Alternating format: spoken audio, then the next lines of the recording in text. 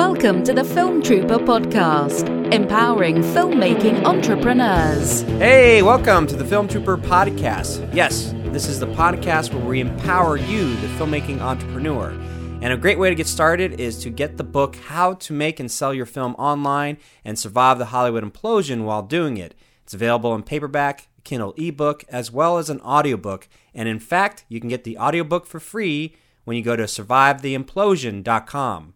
That's survivetheimplosion.com.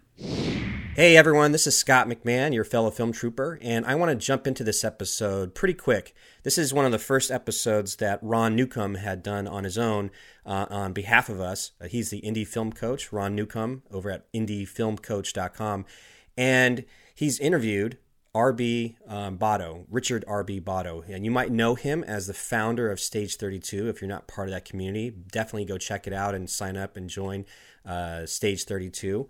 But he's also come out with a book, and it's really timely. It's called Crowdsourcing for Filmmakers, and it's not crowdfunding. It is really specific about crowdsourcing and how that is so powerful.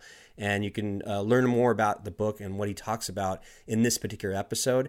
And it's all fitting because this episode should be released prior to the American film market coming in November in Santa Monica, California. It's the largest film market in America, and it's something worth checking out. And this book might be very, very helpful. And if you go and get the book and read it, you know, RB is one of those guys who's very approachable, and you can go find him and tell him how much you love the book and tell him how much, or ask him questions. And as you'll hear, he's very giving. He's very willing to share, and a down-to-earth person who's accomplished a lot, being the founder of Razor Magazine, as well as the founder and creator of Stage 32. But he's also, been an actor. He's a producer, director, and a screenwriter. So without further ado, I'll allow Ron Newcomb, the indie film coach, to interview our guest, R.B. Botto, here on the Film Trooper podcast. Well, it all started for me actually with theater, believe it or not. Back in New York, I did a lot of theater acting when I first started in New York. And over time, I got to know a lot of people in the film realm out there. A lot of that back then, there was a lot of TV, a lot of people doing a lot of experimental films and things of that nature. So that was my first sort of foray in the film world. And then I left that for a little while and started a magazine called Razor. It was a men's lifestyle magazine. It was national. And that magazine really got me kind of immersed in the film world because it had an entertainment bent to it. And got to meet a lot of producers and a lot of behind the camera talent, a lot of in front of the camera talent, and also a lot of film financiers, because I knew a lot of people that were producing movies at the time. So when that ended, I kind of got into the producing side. I really enjoyed the business of it all, and I still do. And we had a movie that we put together. Actually, had quite a few films that we were putting together, and as is the nature in this business, quite a few of them flew close to the sun, as I like to say, and then fell apart. And we had a couple of $30 million movies, a couple of $20 million movies. And, wow. And it's funny because it's just the nature of the business changed during that time, and people weren't making that scale of budget type of film. And so a lot of those films, the $30 million budget all of a sudden became a $6 million budget. Things were just rapidly changing. And the one film that ended up going was a film called Another Happy Day, which we took to Sundance in 2011. And that was really the first feature that that I was able to help get off the ground, and did well at Sundance. And, since then I've gotten more into the writing side and have a script currently in development at Covert Media, and doing more producing, doing a little bit of acting again, and not really focusing that heavy on that side of it, but mainly on the producing and the writing side, and even a little bit on the filmmaking side as well, getting behind the camera a little bit. So nice. That's the sort of Cliff Note version of it all. Yeah, no, definitely appreciate that. So over at Film Trooper, one of the lenses we're trying to look through is really the filmmaking entrepreneur. Those of us really trying to do it as a vocation, as a business, and taking it serious. So when you're talking $20, $30 million, that is definitely swinging for the fences, and love it, and want to dive it a little bit into that, certainly. And the other thing I really like about what you just said is hitting the business a little bit sideways. Like, you didn't directly go at it. You had the magazine that you opened up relationships, and that parlayed into a filmmaking career. So obviously, Stage 32 has become a big part of your life. For people that don't know about Stage 32, how did that come about? Yeah, and one thing I want to say too is I love the fact that you come from an angle of being an entrepreneur. Looking at it from the standpoint that as a creative, you're an entrepreneur. We can get into that a little bit more later, but I wholeheartedly agree with that. You said at the top of the show, my name's RB. A lot of people may not know me. They may know my name's Rich Botto. My friends call me RB, and I got to know a lot of people in the industry as RB, and through the relationships, as you mentioned. And I'm specifying this by saying that I became RB through relationships. My friends back east used to call me that, and people knew me as that, my friends, but people in the business now know me as that just simply because of the relationships that I made during the Razor years and now through the Stage 32 years. And it is vitally important, and it was the catalyst of why I started Stage 32. I realized while doing Razor that this is a relationship business.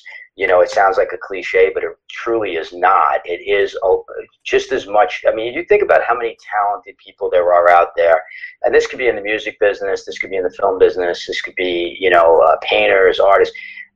So much of it comes down to relationships. There are equally talented people, sometimes significantly more talented people than you, who simply don't have the contacts. And so I learned early on that this is a relationship business. So once Razor ended, and I was kind of out there looking to take the relationships I had and parlay them into something bigger, I started using some social media to try to make that happen. And I also was recognizing the fact, just by virtue of trying to put these films together, including those $20, $30 million films, when we were trying to go all over the globe to get that financing, or maybe possibly find co-productions in other countries or co-producers in other countries,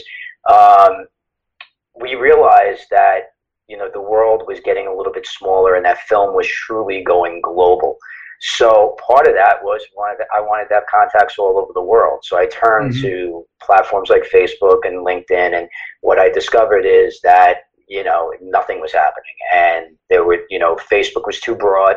LinkedIn, more white collar, and filmmakers and film creators just weren't talking on there. I like to say that that's where conversations go to die, on LinkedIn, and so. I felt that the entrepreneur part of me, or the entrepreneur in me, felt that the next move away from broad-based social media sites were going to be niche social media sites. And then the creative in me was saying, if I want to invest my time, and this falls into what you were saying at the top of the show about being an entrepreneur as a film creative, well, your time is valuable. And if you're not treating it like a business, you're not really serious about it. So I wanted to make sure that networking, which I treat as a job and part of my job as a film creative, that my networking time was being well spent. And so to make that happen, I wanted to create a network of like-minded film creatives.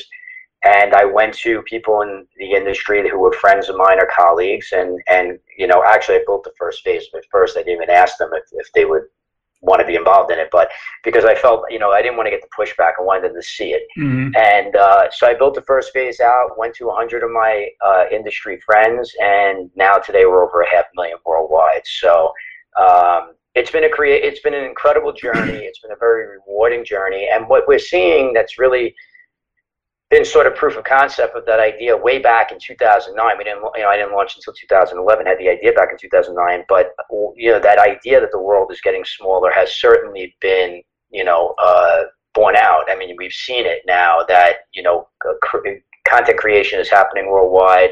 There is more content being solicited and desired worldwide, I guess, for lack of a better word.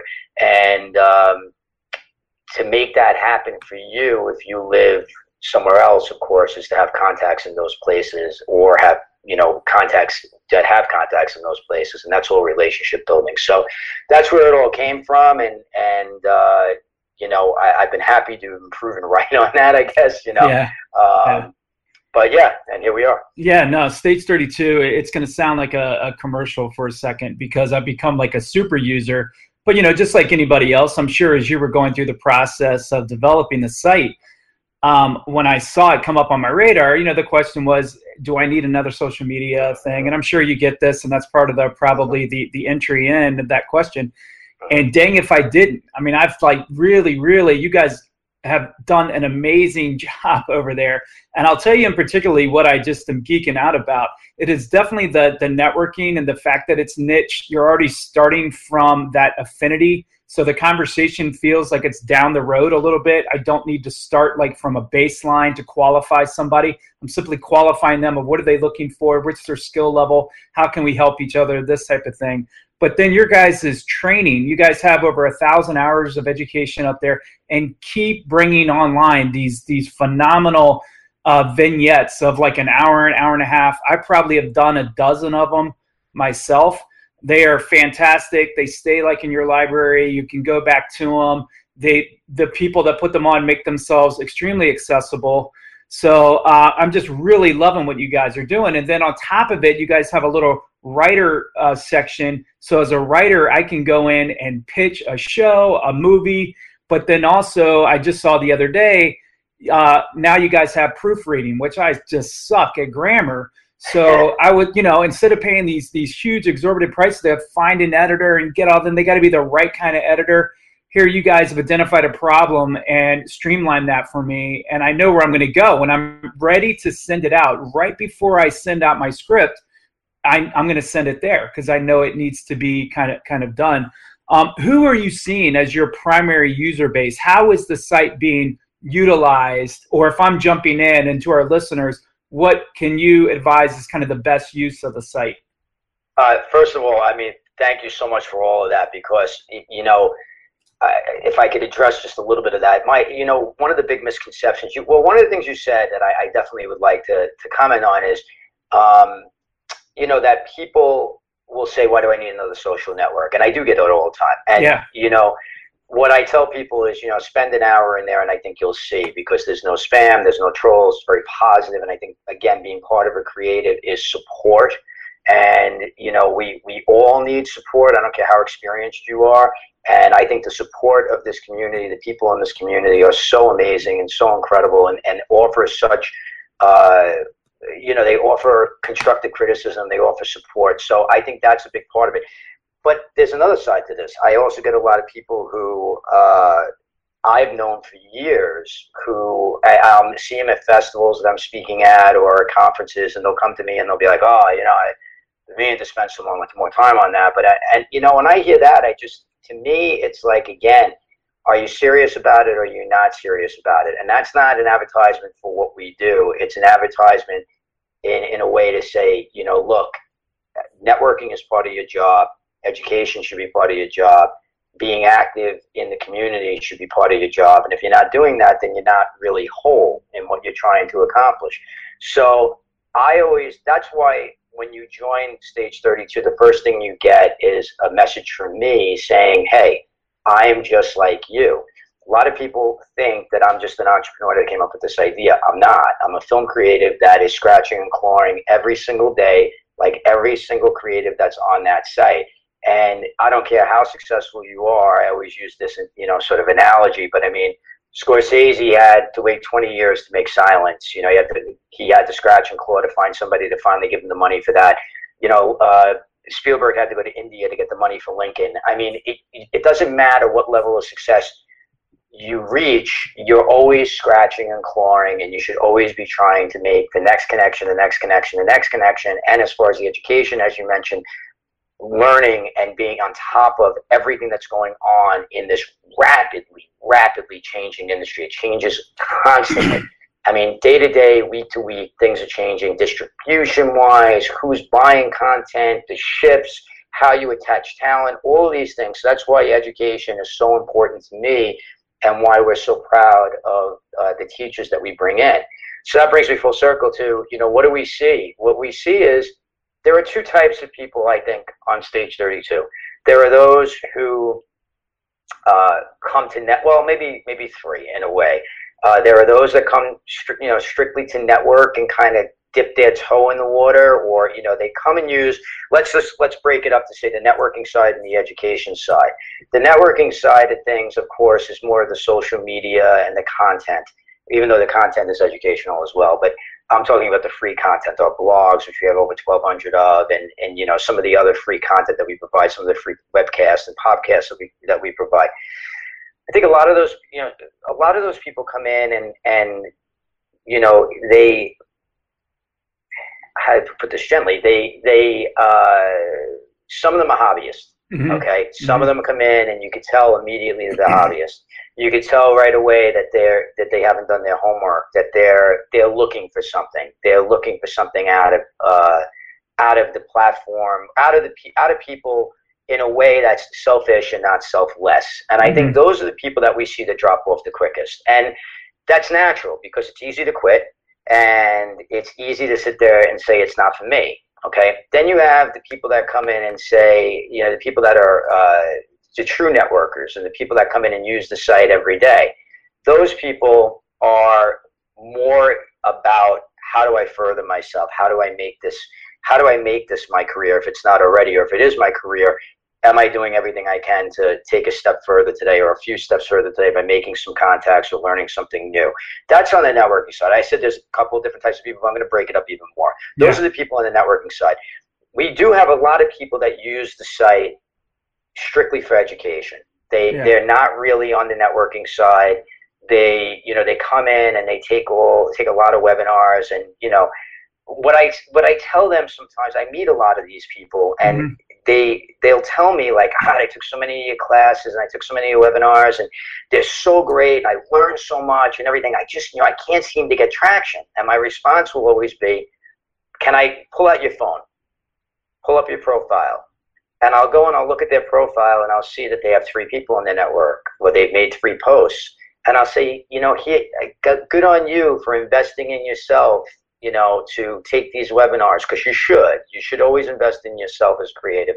Save your money for the right things. I'm not saying just stage 32. It could be anything that you feel is worthy. But the other part of that is you need to have the connections to put those things into action. I see this all the time on the screenwriting side, because people kind of identify me as a screenwriter or as a fellow screenwriter. Mm-hmm. So they come to me and they'll say, man, I got, recommend on my script, and I got, I finished semifinals here or finalists there, and I just can't make things happen. And then again, I look at their network, and I look at their posts and stuff, and it's nil, or it's next to nothing. Mm-hmm. And again, it's like you could write the greatest script ever, but if you don't have the contacts to get it out there, if you haven't built up the relationships to get the reads that are necessary, you're not doing the full job. Yeah. So those are the types of people that, kind of we see. Now, the people that have the greatest success, of course, I think everybody's going to come to this conclusion before I even say it, are the people that do both.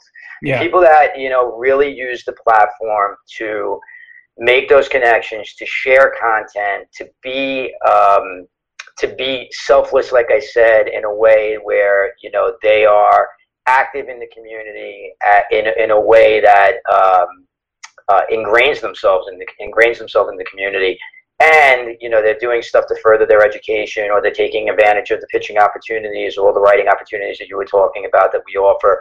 Those are the people that I feel like have the greatest success. Those are the people that we see featured on the success story blogs, or who are constantly posting success story section of the lounge. Say that fast 3 times. These are the people that, have the greatest success. Now, again, you could say, that's bullshit, RB. You're just trying to tell me to spend money and to do this. I'm not. When I say I gain nothing out of it, people think that we make a fortune off of these things. It's like, there's overhead, there's teachers and everything like that. If you don't post, I don't lose anything. If you don't make a connection, I don't lose anything. And I'm certainly not going to lose sleep about it. It's the fact that, we built this platform to help everybody, to help all film creatives and content creators. And if you're not utilizing it and spending your time wisely, it's on you, it's not on us. And, I always go back to the whole Michael Jordan thing, man.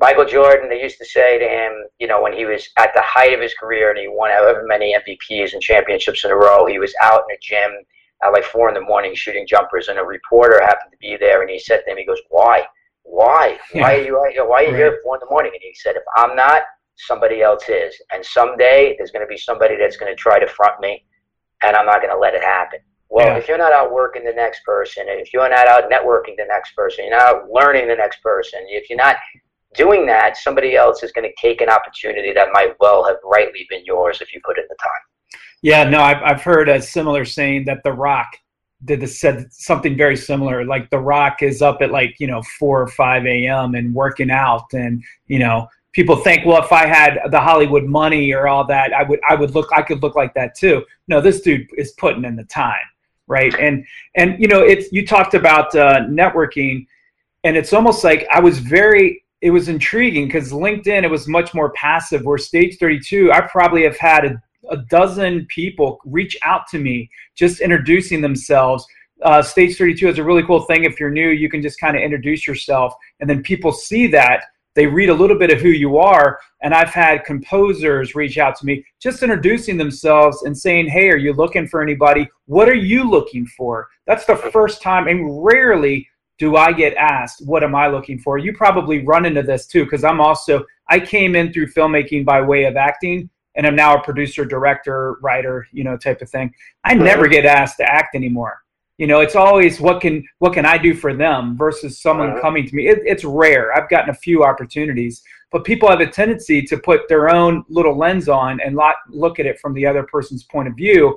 And, you can't be passive in these things. The ones that are actually making it work for them, they're actively engaged in Stage 32. And I see the community doing that. So I've got 3 or 4 conversations going on, and really do want to take advantage of looking for. I mean, when I'm posting for jobs, for gigs, shorts and stuff even, I've posted on there and I've gotten some good feedback. So I'm going to continue to use the site, but I wanted to shift into another thing. And that is, when I first got into filmmaking, it didn't take me long when I had my first film to realize that the crowd mattered, that he who owned the crowd ruled the day. And that with distribution changing and all these other platforms changing, there's people that are still trying to hold on to that because they know how to monetize it to a degree. But I have learned that the filmmaker, the film trooper out there, really needs to understand the crowd.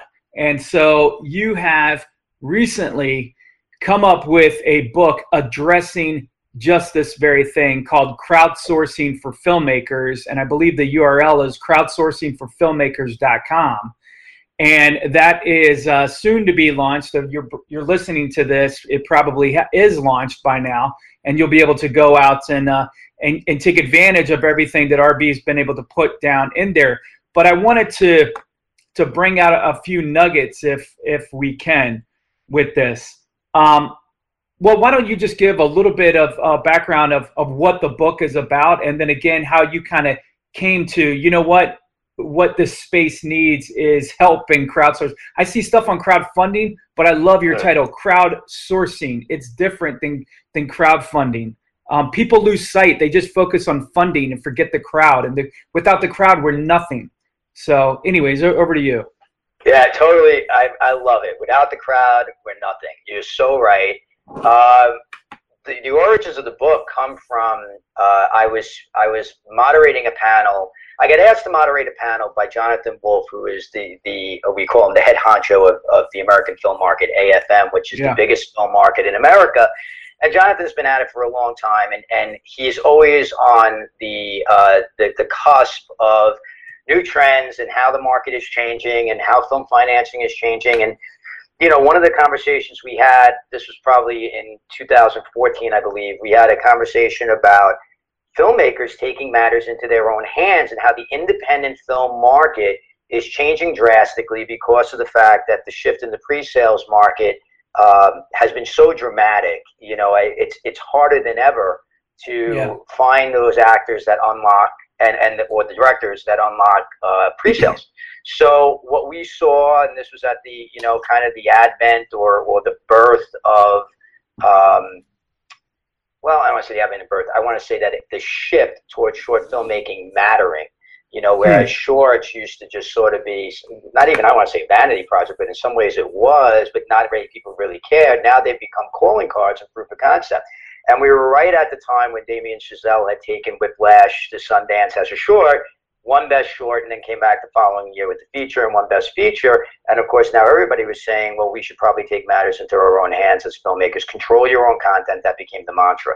So Jonathan and I had a conversation about crowdsourcing and the fact that people really don't understand what that is. And you're 1,000% right. And it happens to me every single day, probably 3, 4, 5 times a day. When I tell people I'm doing a book on crowdsourcing, they say, oh, crowdfunding, great. And I'm like, no, not crowdfunding, crowdsourcing. So there was a panel. We decided to do a panel at AFM in 2014. And again, it was really interesting. They gave me an iPad to take questions from the crowd, from the audience as we were doing this thing. And even though we had spent like 45 minutes before we got to the Q&A, talking about crowdsourcing, when I looked down at the iPad, almost every single question was about crowdfunding. And so even sitting there talking about it, people weren't getting it. And it was very interesting to me. And when the panel ended, I got approached by one of the higher-ups at Focal Press. They're a publisher that does a lot of industry-type books. And they asked me right on the spot to write this book. And it took me about a year to agree because I was busy with a lot of film projects and, of course, with Stage 32. But I finally did.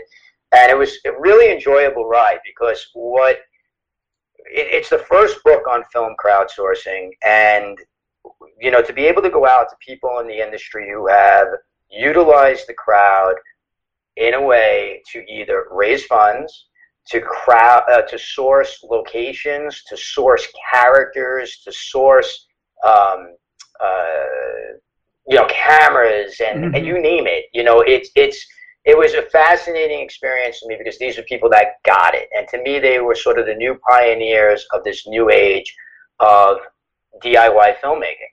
And you know, a lot of people think DIY, they think pick up a camera and just shoot, and that is a little bit of a part of it. But again, as you mentioned, and you're completely right, it's not just about it's not just about going and make the film. You need an audience. You need to bring a crowd with you. What do you do when you are done? So crowdsourcing for filmmakers is all about how to identify, engage, and move an audience for you and your brand, and the brand of your project, and the brand of your film.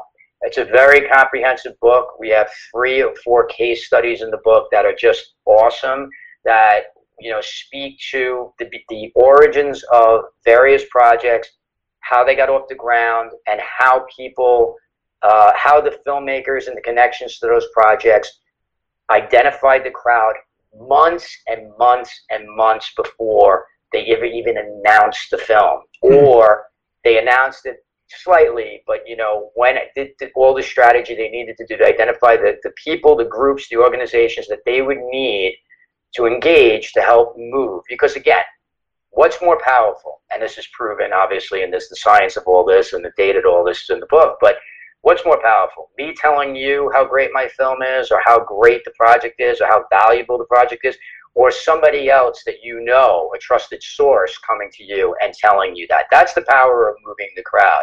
Now, you mentioned the confusion with crowdfunding. I just do want to identify and speak about this really quickly, but what people don't understand about crowdfunding, and the reason why so many crowdfunding campaigns fail, is that there is an element of crowdsourcing within every crowdfunding campaign. And the people that understand that are the people that get funded fully and quickly. Right. Those are the people that are planning 3 to 6 months ahead of time before they ever hit the launch button on their crowdfunding campaign. Those are the people that understand, by the way, because, and this is the key, man, it's work. It's work. Right. And they put in that work, and they put in the time, and they find their crowd, and they engage their crowd, and they move their crowd, and they go make their movie. So that's a little bit of the origin of it, and a little bit of the content and how it came to be. Yeah, no, that's phenomenal. And I've done several crowdfunding campaigns, and so just to give our audience some perspective as well. So I was fortunate enough to pitch to Stars, and one of the things they asked us immediately before I even got into the pitch was, how many Twitter followers do you have, and how many Facebook fans do you have? And Isn't it amazing? It is, right? Amazing? Because that's for the world. Yeah, they knew that the mobilization of the fan base was really before the concept even could. They want it kind of greenlit before they would, and I needed to go and prove it to them that it would. Now, I might be able to do that if it's based on a book or something else, but if it's not, then I've got to go prep this audience. It was kind of an interesting thing. So you mentioned a few case studies without going deep diving into it, but just kind of at a high level. Give us a little bit of idea of maybe one or two of the case studies and what you kind of found out there. Yeah, absolutely. Well, before if I could say one thing about what you just said, it's fascinating what you just said about the fact that they asked you about your Twitter followers and your social media followers. I really don't want to skip over that because I want your audience and anyone who's listening to understand why this is so important, how this ties into the first part of our conversation about networking as well. Everything is about relationships. Everything is about the audience. Everything is about power and numbers right now. It is so vitally important, and it is a job and it is work, but it is so worth it when you do it right. And you mentioned this, pitching to stars. I've seen it recently where I've been at a casting on the casting side of the table, and I'll just give a brief, quick story. But we were casting for a film, a feature. And it came down to one role came down to two actresses, and they were both spectacular, and they both had decent resumes, and they were both great personalities and people that seemed that they would be lovely to work with. And ultimately, the table was split, and one of the casting directors turned around, pulled out her phone, and looked at their followers, and guess what? Guess who got the role? I bet. This is the world we live in right now, for better or for worse. But to me, in a lot of ways, in that DIY world, it's for the better in a lot of ways if you're controlling your own content. Now, as far as these case studies are concerned, it really is a good segue because there's 4 case studies in the book. 2 of them are shorts. One is a feature doc, and one of them actually has to do with Stage 32 and how we source the crowd for Stage 32. That's sort of like a bonus chapter at the end, but it's very, very relevant in this idea of how you go about sourcing a crowd.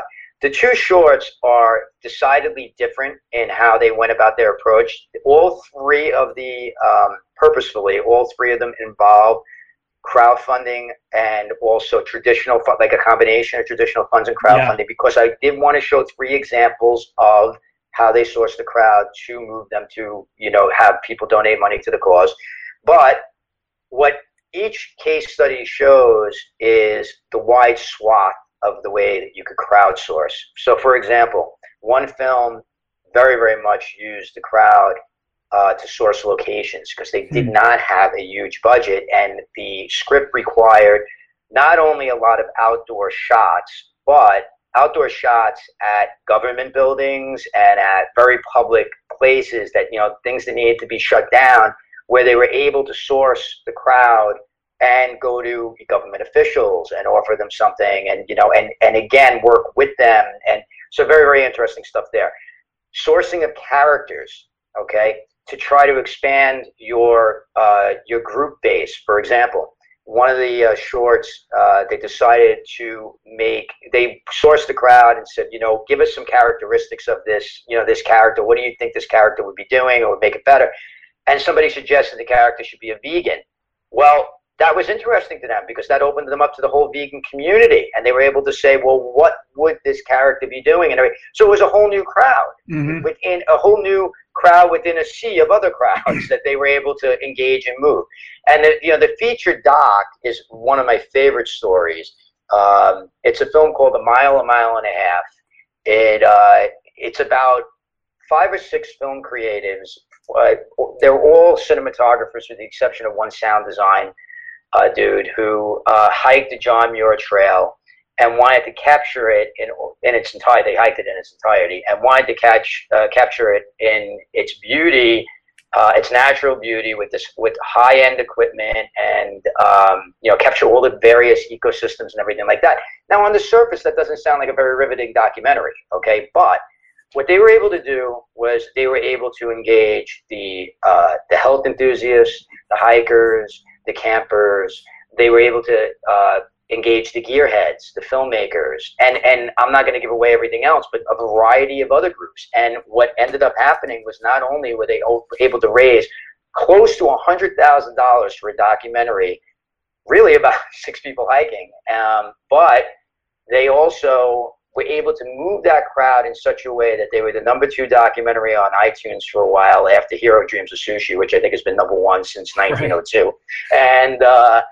And they were the first film, documentary or otherwise, to sell out the LA Film Festival to the point where they had to move it into a second theater. I mean, nice. it's because they moved the crowd. Right. They engaged the crowd. They moved the crowd. And the way that they did it was so innovative, engaging, consistent, never let anything lapse. It's a great story. So those are some of the success stories, or some of the, I should say, some of the case studies. Yeah.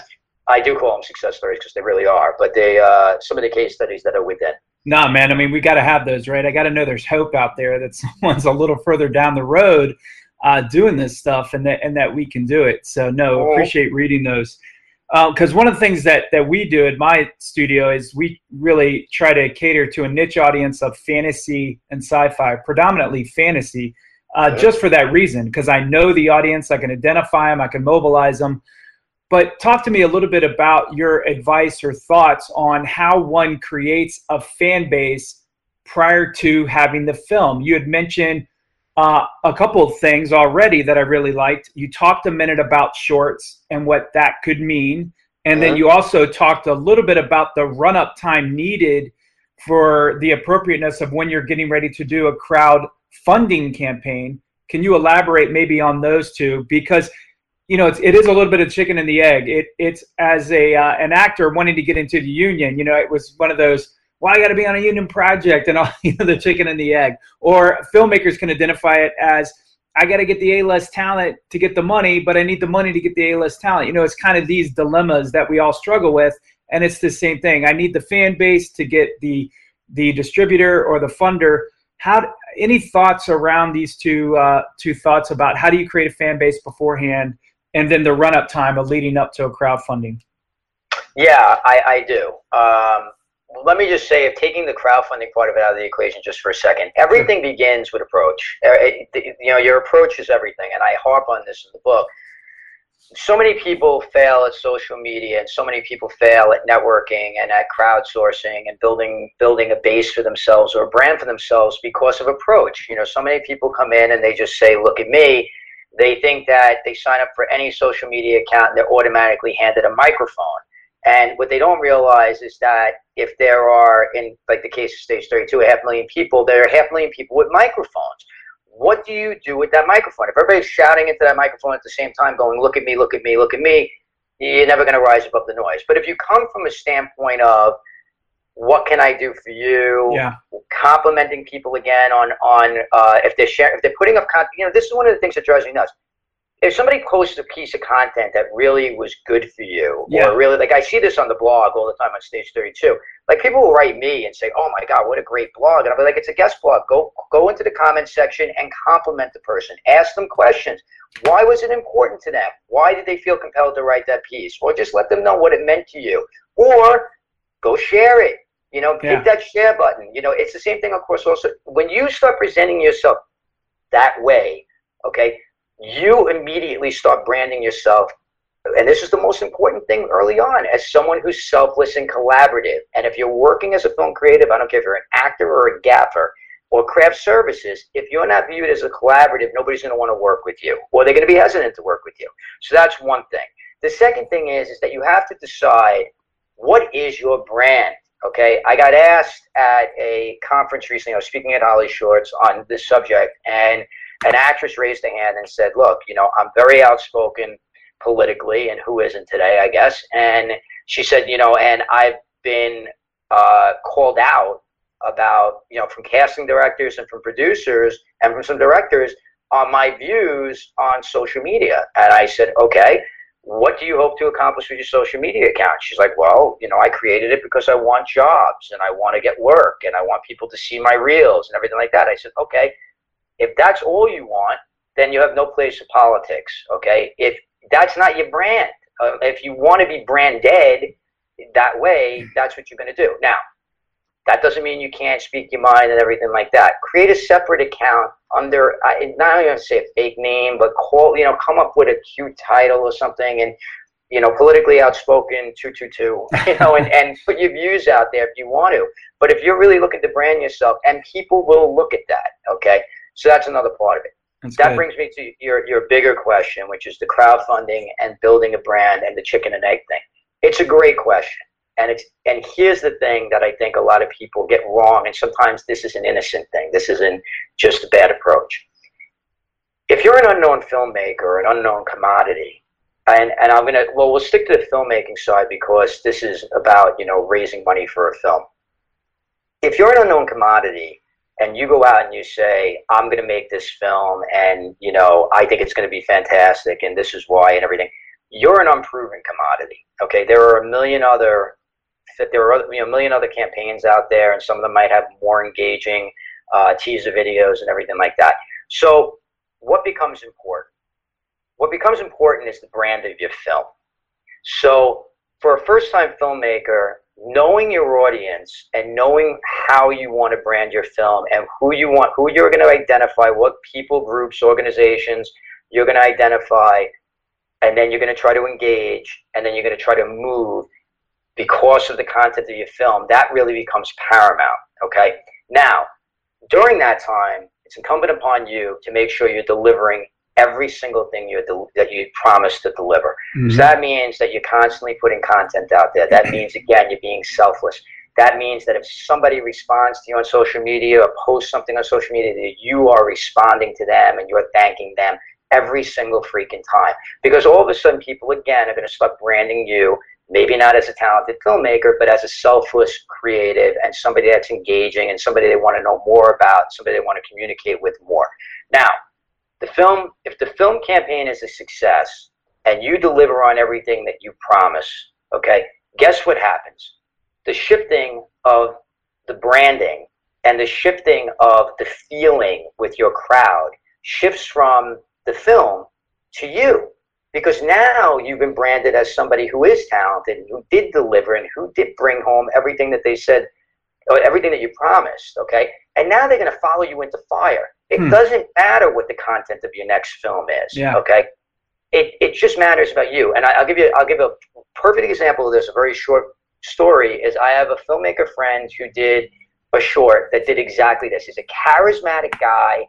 He is a very, very good filmmaker, but he had no social proof of that. So what he did was he recognized that, and he put all his weight behind the idea of this is my vision for this film. This is the audience that I want to bring along with me.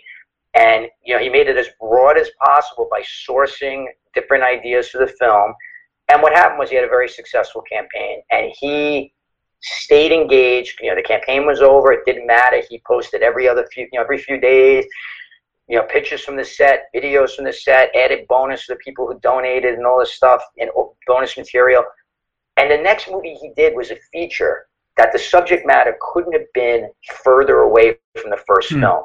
And that thing got funded within 3 days of the campaign because people loved him. And it became the brand to him now. And since then, he's done 5 more successful campaigns that get funded immediately.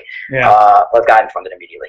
It's all about the chicken and egg thing. Really becomes about, again, if you're a filmmaker specifically, if you're an actor or even a screenwriter, you're branding. You got to brand. What is your brand? Who are you? And the biggest mistake, and I think you started as an actor, so I think you'll agree with this. The worst thing you can do as an actor when you start going on auditions is thinking that you're good for every single role. For everyone, right? For everyone, right? Yeah. Well, it's the same thing with crowdsourcing, right? Right. And branding. Don't try to be all things to all people. Yep. Be everything to the crowd you're trying to engage, and be everything and more to that crowd, because that crowd has a million other things vying for that. The individuals in that crowd have a million other things vying for their attention. So just be consistent, know your brand, know who you are, know what you're trying to accomplish. And again, paramount to all of that, or top of all of that, is to be selfless all the time, to be engaging and selfless all the time. Yeah, no, definitely. I totally agree with that 100%. Love what you're saying there. In fact, so you had a guest blogger, a guy named Greg Green, and just recently did one on screenwriting, and I loved it so much I reached out to him, and I just had him on the podcast. just a few days ago, and I'm actually interviewing Jonathan Wolf from AFM tonight. So yeah, so definitely trying to pull in as many avenues as we can here with it. One of the things that obviously as film troopers, and we're looking ahead all the time, technology is always the next factor. With technology, how do you see the industry evolving? And then if you have any thoughts about VR, because I also consider myself a storyteller as the medium has broadened.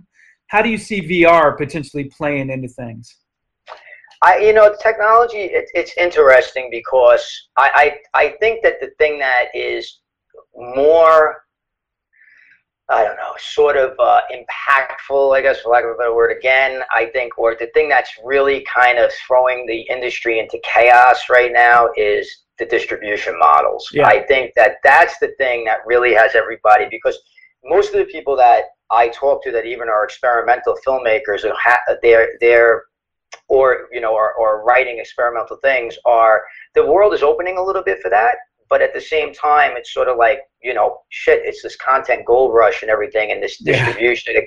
Like there's a million ways to make money now. Let me focus over there. And that's one of the reasons why I think that VR, I'm still not convinced of I'm convinced of VR as a product, and I think it has its space. I think it's going to be very, very important when it comes to education, immersive experiences. I even think for science, I think it's going to be huge in a lot of ways. Cool. Mm-hmm. Storytelling so far, I think it's a little bit of a challenge. I don't know where that's going to go. I don't see. I mean, I see a lot of people investing a hell of a lot of money in it. Right. I know actually a lot of venture capitalists who are. I mean, man, you talk about divisive. I mean, I have friends that are on the VC side that are so into it, and then I have other ones that won't touch it at all. And both sides make compelling cases in a lot of ways.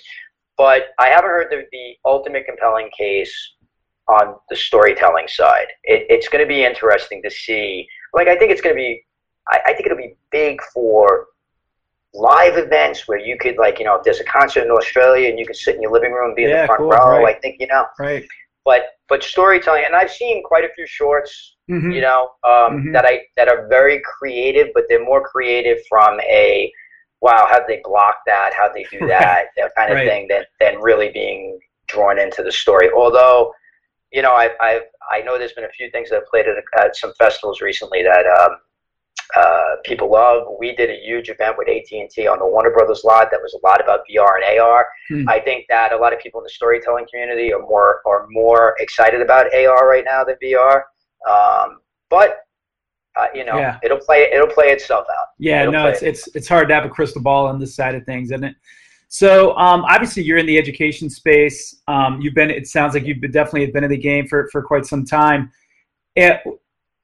Any books that you would recommend for either filmmaking or entrepreneurship or both? And then a follow-up to that would be your thoughts on film school. Okay. On the entrepreneur side, I love 0 to 1. Peter Thiel's book, I think, is great. Oh man, what is the other one that I loved? Wow, I'm going to blank on this. Let me think if I could think of it. As far as, I don't read a lot of craft books anymore. I find them sometimes to be too limiting. That doesn't mean that there aren't some good ones out there.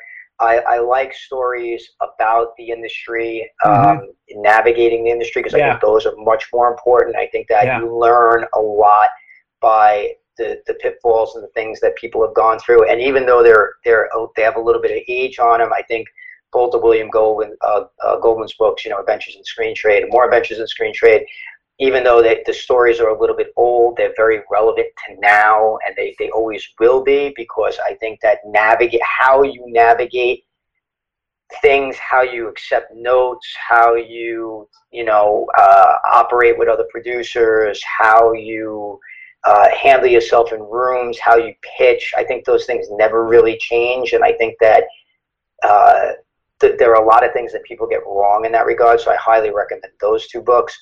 I'm trying to think if I've read anything else recently. Those are a few that I really like. There is one other, I can't believe I'm blanking out. There's one other entrepreneur book, but that I love, and I'm blanking on it. Yeah, no, that's fine. No, those are some good ones, certainly, definitely ringing off. I love the ones also, like you said, that navigate that. Creativity Inc., you know, comes to mind. There's several Creativity Inc. That's actually one of the ones. Creativity Inc. is phenomenal. Phenomenal. Can't recommend that enough. Yeah. You know, the Rebels on the Back Lot is another great one, you know, because that's another one where you, even though the indie world has changed dramatically, it's still another one of these books where you really get to see how, you know, Tarantino and Rodriguez and P.T. Anderson and all these guys, and that, you know, they all came up about the same time, and they were all part of that late 90s indie movement, and how they navigated the industry and what happened, and, you know, some of the things that, you know, caused them maybe to be persona non grata for a little while. And those are very informative and very interesting. Creativity Inc., though, man, I'm glad you brought that up. That is an excellent book, and I almost required reading. It's phenomenal for entrepreneurs and for film creatives alike, by the way. Yeah, no, definitely. Yeah, it really is on both ends. One of the biggest takeaways as a filmmaker was that brain trust idea. Love that concept with that and what Pixar is able to do. So, you know, again, you've been doing this. You have some longevity. How does one have longevity in the industry? And then a second one is, because, you know, filmmaking entrepreneurship, you're such chasing the white rabbit at times, you know, and it's so elusive. And I find people that they have a sense of, when I reach a certain level, I'll find contentment. When I get here, I'll find contentment. Any thoughts on how does one find longevity in the industry, and then how does one find contentment throughout the process? It's two great questions. I you know, it's funny you say I have longevity in the business, but yet, you know, I've been, you know, look, I've been, if you take away the acting career in New York, I mean, just on the producing side and everything, probably been doing this for about a decade, you know, just around there. And, you know, I'm not rich in credits, and, you know, I have a few, and, you know, and part of the reason for that but I've been involved probably in 30 projects. It's just that so many of them fall apart. And I think the key to longevity in this business, I mean, look, I said earlier, I have a project set up at Covert Media. This script has the path of this film has probably been 3 or 4 years, and the financing has been there for a year and a half, and we've had a director attached, and we've moved on from that. But while we had that director attached, it came down to talent and things of that nature. There are so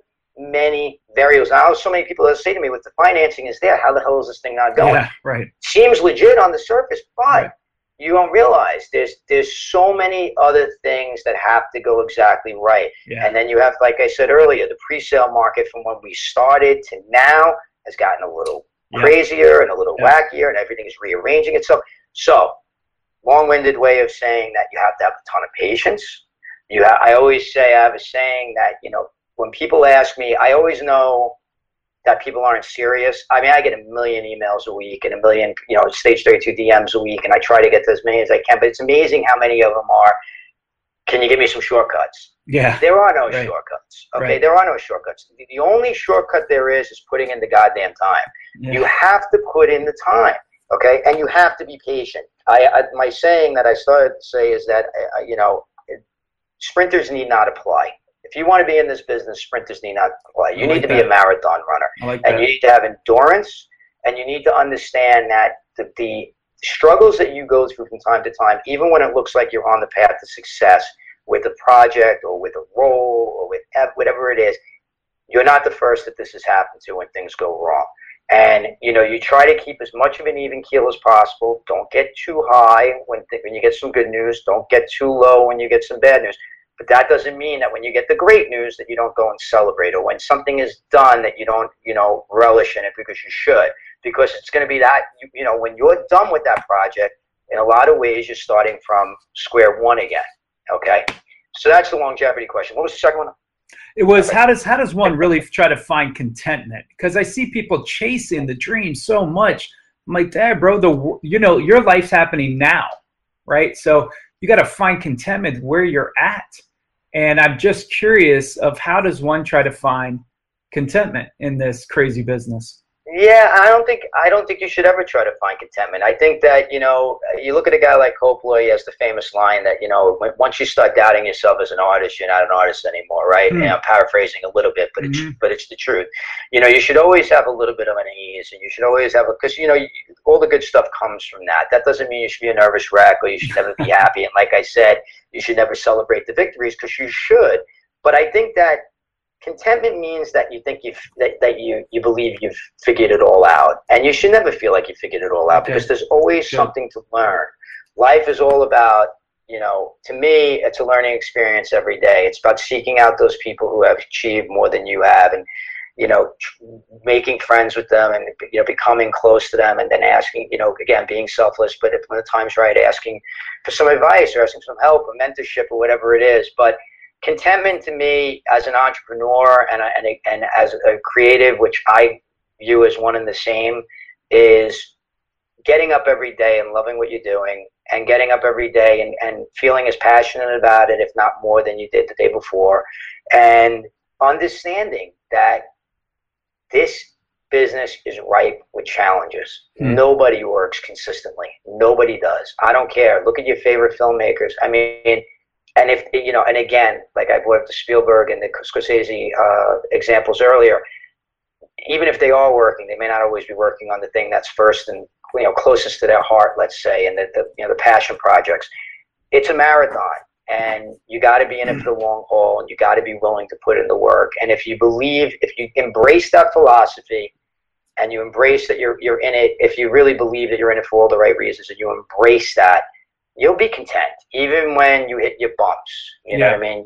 They won't seem as severe, you know, as they might if you weren't. Yeah, I mean, so I have a few A-listers, if you will, producers that have mentored me a little bit along the way, just from time to time. And I was amazed at how much they're still in the hustle. They're still trying to get their project done. They're still trying to find the financing. They're still trying to figure it out, if you will, because it's constantly changing. And, you know, that was a little bit just reassuring to me, you know, that here's this guy. And it also made me up my game. It's like being at the gym, watching somebody putting some big old weight on the bench, you know, and you're like, okay, that's how they got there. That was just grit. You can't hope to have a physique like that without putting in the blood, sweat, and tears in the gym. You got to put time in, and that's just the way it is. Same with filmmaking, or really anything in life, right? I mean, this really is kind of a general life lesson, but was a little bit surprised that even at these A-listers, Scott, over in, I believe, one of our previous episodes, 106, was talking to another filmmaker, and he talked about the tenacity to make it work really came down to one universal thing, and it was grit. It was just the ability to just, through all the things, through all your self-doubt and all the failures, because not every project's going to be a success, is to have the grit and tenacity to just kind of see it through. Well, as we start to wind down, please. Your question, because I think it fits into. First of all, I totally agree. I have a saying that, you know, get on the fucking grind, get on the grind, get on the grind, get on the grind. And if you accept that philosophy, you are going to challenge yourself, and you are going to want to beat the next person, and you are going to want to outwork the next person, and that's the way you win. I totally agree with that. But I'm very curious, you know, because it fits into everything that we were talking about the whole way, and about approach and everything. You have these A-list producers that are mentoring you. How did that happen? What was your approach to make that happen? Because I'm sure you just didn't call them up or, you know, say, hey, mentor me. How did you build that? I'm curious. How did you, and I'm sure it'd be great for the audience, how did you build that relationship to the point where you build up the capital for them to say, or to even ask the question in the first place? Yeah, you know, it was, one of them was, we had the same post-production facility, and they saw that I had a similar fan base as with this producer. And so they just simply said, hey, would you like me to make an introduction? And of course I was like, absolutely. So the first was just from some questioning of, hey, how do you think I should play this? It really esteeming them in their position and asking them, not, can you introduce me to a distributor? That's not what I asked. I just asked how can I play this right? And they were very easy and open to get on the phone and help me navigate that. And from time to time, when I have, you know, had a little bit of funding, I've been able to get them on the phone rather quickly just to answer some questions or to ensure that I'm doing it right. and that has developed into a relationship, and to see it from their point of view and to offer them an opportunity. Like, if I can develop this, would you be willing to, come in and us do this together? And everybody's always looking for something else to kind of join in on. The second one was, I'm a prior Marine, and so I was at a film festival it's called the GI Film Festival, and one of their board members is a producer. And so I was on a panel with him, and he was prior Army back in like the old school.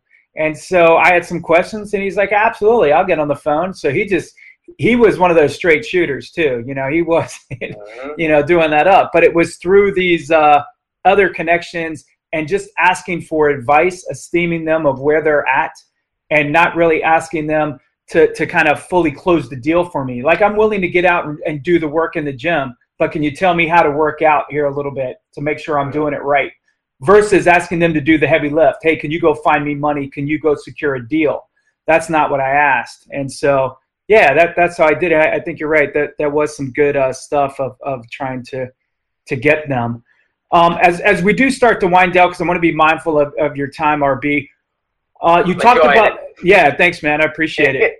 So you talked about your book. You obviously got Stage 32. You got other stuff happening, but what are you working on next? And then I'm assuming I know the answer, but what is the best way for people to support you and to find what you have going on? Yeah, I mean, there's so much going on right now. I'll take it from a few different angles. With Stage 32, there's just a ton of initiatives that we've been working on, ton of partnerships. Jokingly, in the first year of Stage 32, somebody asked me, what do you envision this becoming? And I said, well, I would love for it to be the Home Depot for film creators and content creators. And now it's not so much of a joke in a weird way. It's just that we also recognize that we personally can't be all things to all people. So we've forged some incredible partnerships. One of them is with Pure Space, that for locations and film shoot locations. You can find that on the site. And there's a bunch of other ones that we're working on right now, where we want to be sort of a one-stop for anyone working on film. So that's some of the stuff that we're going to, a bunch of other initiatives too that are in-house. On the creative side, obviously the film that we were talking about, a bunch of meetings coming up on that hopefully will springboard this finally forward in a way that we're happy about. Just got done writing a pilot that I'm excited about, so that's getting passed around a little bit. And the book, obviously extremely excited. Like you said, by the time this is on, it's supposed to be out the third week of September, so if you're listening to it after that, please do check it out. And I know you're interviewing Jonathan Wolf, and I'd be remiss, because I love Jonathan, and we're going to be doing a bunch of stuff at AFM. Also, what's coming up? You're saying, what else is coming up? I'm going to be at a bunch of festivals. If you're going to, speaking at a bunch of festivals, you're going to be at ITV Fest, which is a independent television festival in Vermont. I will be there. I will be at AFM doing some film finance stuff, which is going to be great, speaking on a couple panels there. And Fest Forums up in Santa Barbara, and then of course the Austin Film Festival. I'll be speaking down there. We do that as a screenwriter-centric festival that I'll be down at. So if you're at any of those, please do come by and say hello. And then just how can you support? I also should mention that the book is published under the American Film Market banner, which I'm quite proud of as well. It's Focal Press, but it's the American Film Market Presents banner, which I'm very proud of. Awesome. The support, I always say, look, we ask everybody to always spread the word of Stage 32 and to invite people to the community. And that's not so much, it sounds like a selfish thing, but it really isn't. In a lot of ways, it's selfless, because the way we look at it is the more creatives that are on the community, the more opportunity, the more projects that are being created, the more, it's more opportunity for the members. The more people that you guys can invite. And it's sourcing the crowd on your own in a lot of ways. And Stage 32 has been crowdsourced since day one. We do no advertising. It's all, people who invite other people and word of mouth. So, we're really pleased with that. Obviously, I'd love for you to check out the book, crowdsourcingforfilmmakers.com, and also it's on Amazon. Would love for you guys to, check it out, and of course, let me know what you think about it. And, you can contact me, obviously connect with me on Stage 32. Very easy to find me there. And if you want to connect with me on Twitter or Instagram, it's very simple. It's just RB walks into a bar, exactly how it sounds. RB walks into a bar on Twitter and Instagram, and I'm always around there. I try to respond to everybody as much as humanly possible. So that's a little bit what's going on and a little bit of my ask. And by the way, just to kind of come full circle on that, crowdsourcing, it all does come down to the ask, right? Because people are probably saying to themselves, okay, I'm engaging and I'm like, how do I move the crowd? Well, like you said, with your great examples of the producers that you met and that you nurtured the relationships with, you didn't go right in, right? You forged those relationships, and then you had an ask, and your ask wasn't over the top. Mm-hmm. Well, that's the entire thing. If you go in for an ask, the second you meet somebody, of course, it's going to be a huge turnout. By the way, I have examples of this all in the book. Some catastrophic failures that I've witnessed and horror stories that I've witnessed that I think people will find quite amusing, and probably quite amusing for some of the people that I talk about in retrospect. But, when you go right in to somebody and just say, hey, I'm a filmmaker, and can you do this for me? Or, hey, I'm an actor, can you do it? It's a huge turnoff. You wouldn't, you think about if it was being done to you.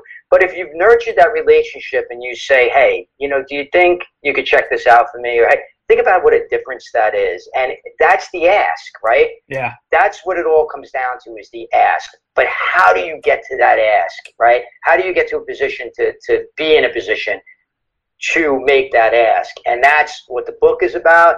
That's what nurturing relationships is about. And that's what the most successful people I've seen in this industry, particularly those who are taking matters into their own hands and not relying on a manager or an agent. And by the way, even when you have a manager and an agent, I have a manager. I do more work than I've ever done before getting myself out there. Yeah. Believe you me, okay? Because it is incumbent upon you, and because there are so many places to go now, and there are so many people involved in it, and it's your biggest job, man. It really is, outside of creating that content. So how do you get on that path to making that ask? And I just wanted to really harp on that one last time. And hopefully people are still listening and haven't shut me off by now. Yeah, no, man, definitely. Great stuff. I'm definitely motivated. I think you guys over at Stage 32 really hit a nice stride at the right moment. It really came on the scene, because the quality and the caliber of people that I've seen you all have been able to recruit, I think they're seeing the same thing. Like, everybody loves a winner, and when it's going well, it's like, wow, every time you guys do more training, the resumes just get wow, and I get more wowed the more I see with all the training and the ability. And let me just also say that you're a man of your word. I didn't have some secret email, that I emailed you. I contacted you on Stage 32, and boom, you got back to me. Yeah. So I mean, look. I get hundreds of DMs a week. I try to get back to people as quickly as possible. Sometimes, I'm traveling and speaking, it's a little bit difficult. I might take 3 weeks, 2 weeks, but I try the best I can. And so, yeah, absolutely. And I so appreciate you reaching out to me. And then, just to talk about the educators for a second, because I'd be remiss if I didn't. The people that we have at State, when we first started and we brought education to the platform, and again, I think this is, sourcing in a lot of ways. Like, we went to a lot of the people that we knew that believed in what we were doing, and we said, look, it's so important. It's not enough to be connecting people. We want to train them as well. And it was amazing to me how many people said, not only will I do this, but I want to get back as much as possible. And they did. And over time, what happened, you talk about the caliber kind of just increasing and getting better and better. And we've had, Oscar winners and Emmy winners and Tony winners, and, it's amazing, BAFTA winners.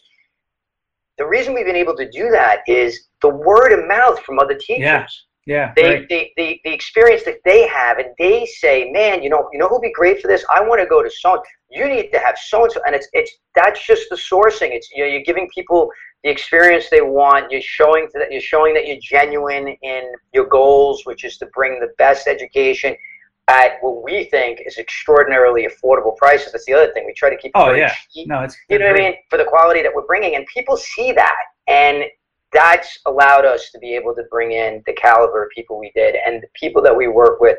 I mean, you said you're motivated and inspired. I can't tell you how motivated and inspired I get when an Oscar winner brings their material and says, I know I'm only supposed to speak for like an hour and a half, but I did like 2 hours. Is that okay? Sit there and go, You got to be kidding me. Right. And then they do Q&A and they end up staying for 3 hours. I mean, it's just amazing. The generosity and the willingness to give back has humbled me, to be perfectly honest. No, I think you really have hit something, and it just keeps getting better and better, and it doesn't stop there. I've had people ask me, because I do some indie film coaching, how can I get in front of people and pitch people? I'm like, at this point, it's an easy answer. Just go check out what Stage 32 has. They actually have the ability to, I mean, that is just mind-blowing that you guys were able to do that. And you don't just have like one company that I've never heard of. You have a slew of people that you can go on there and actually get some real-world pitching experience that someone could actually, if they liked it enough, could do something about that. And I'm just waiting for the headline of, Stage 32 helped with this production.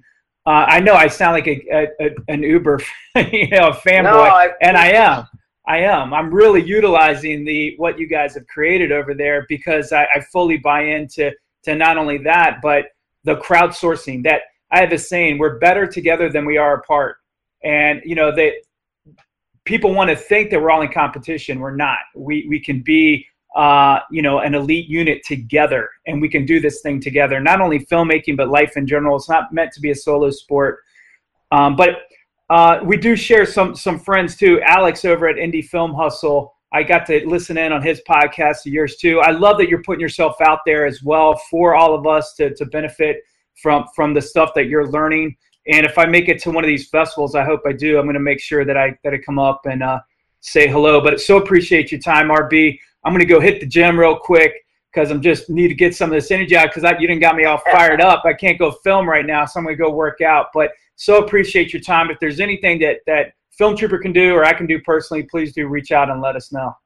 Well, I just can't thank you enough, and I couldn't be more appreciative of being here and you asking me to be here. And you mentioned Alex. He's great. We're working on a couple of things, and it just goes to show, right? Relationships, people who know each other. It's a small world. It's a smaller business. It gets smaller by the day. The world gets smaller by the day.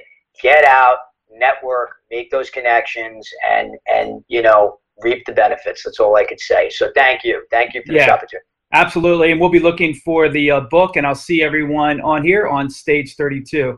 All right, thanks so much, RB. Thank you, Ron. All right, take care. Film Trooper, empowering filmmaking entrepreneurs.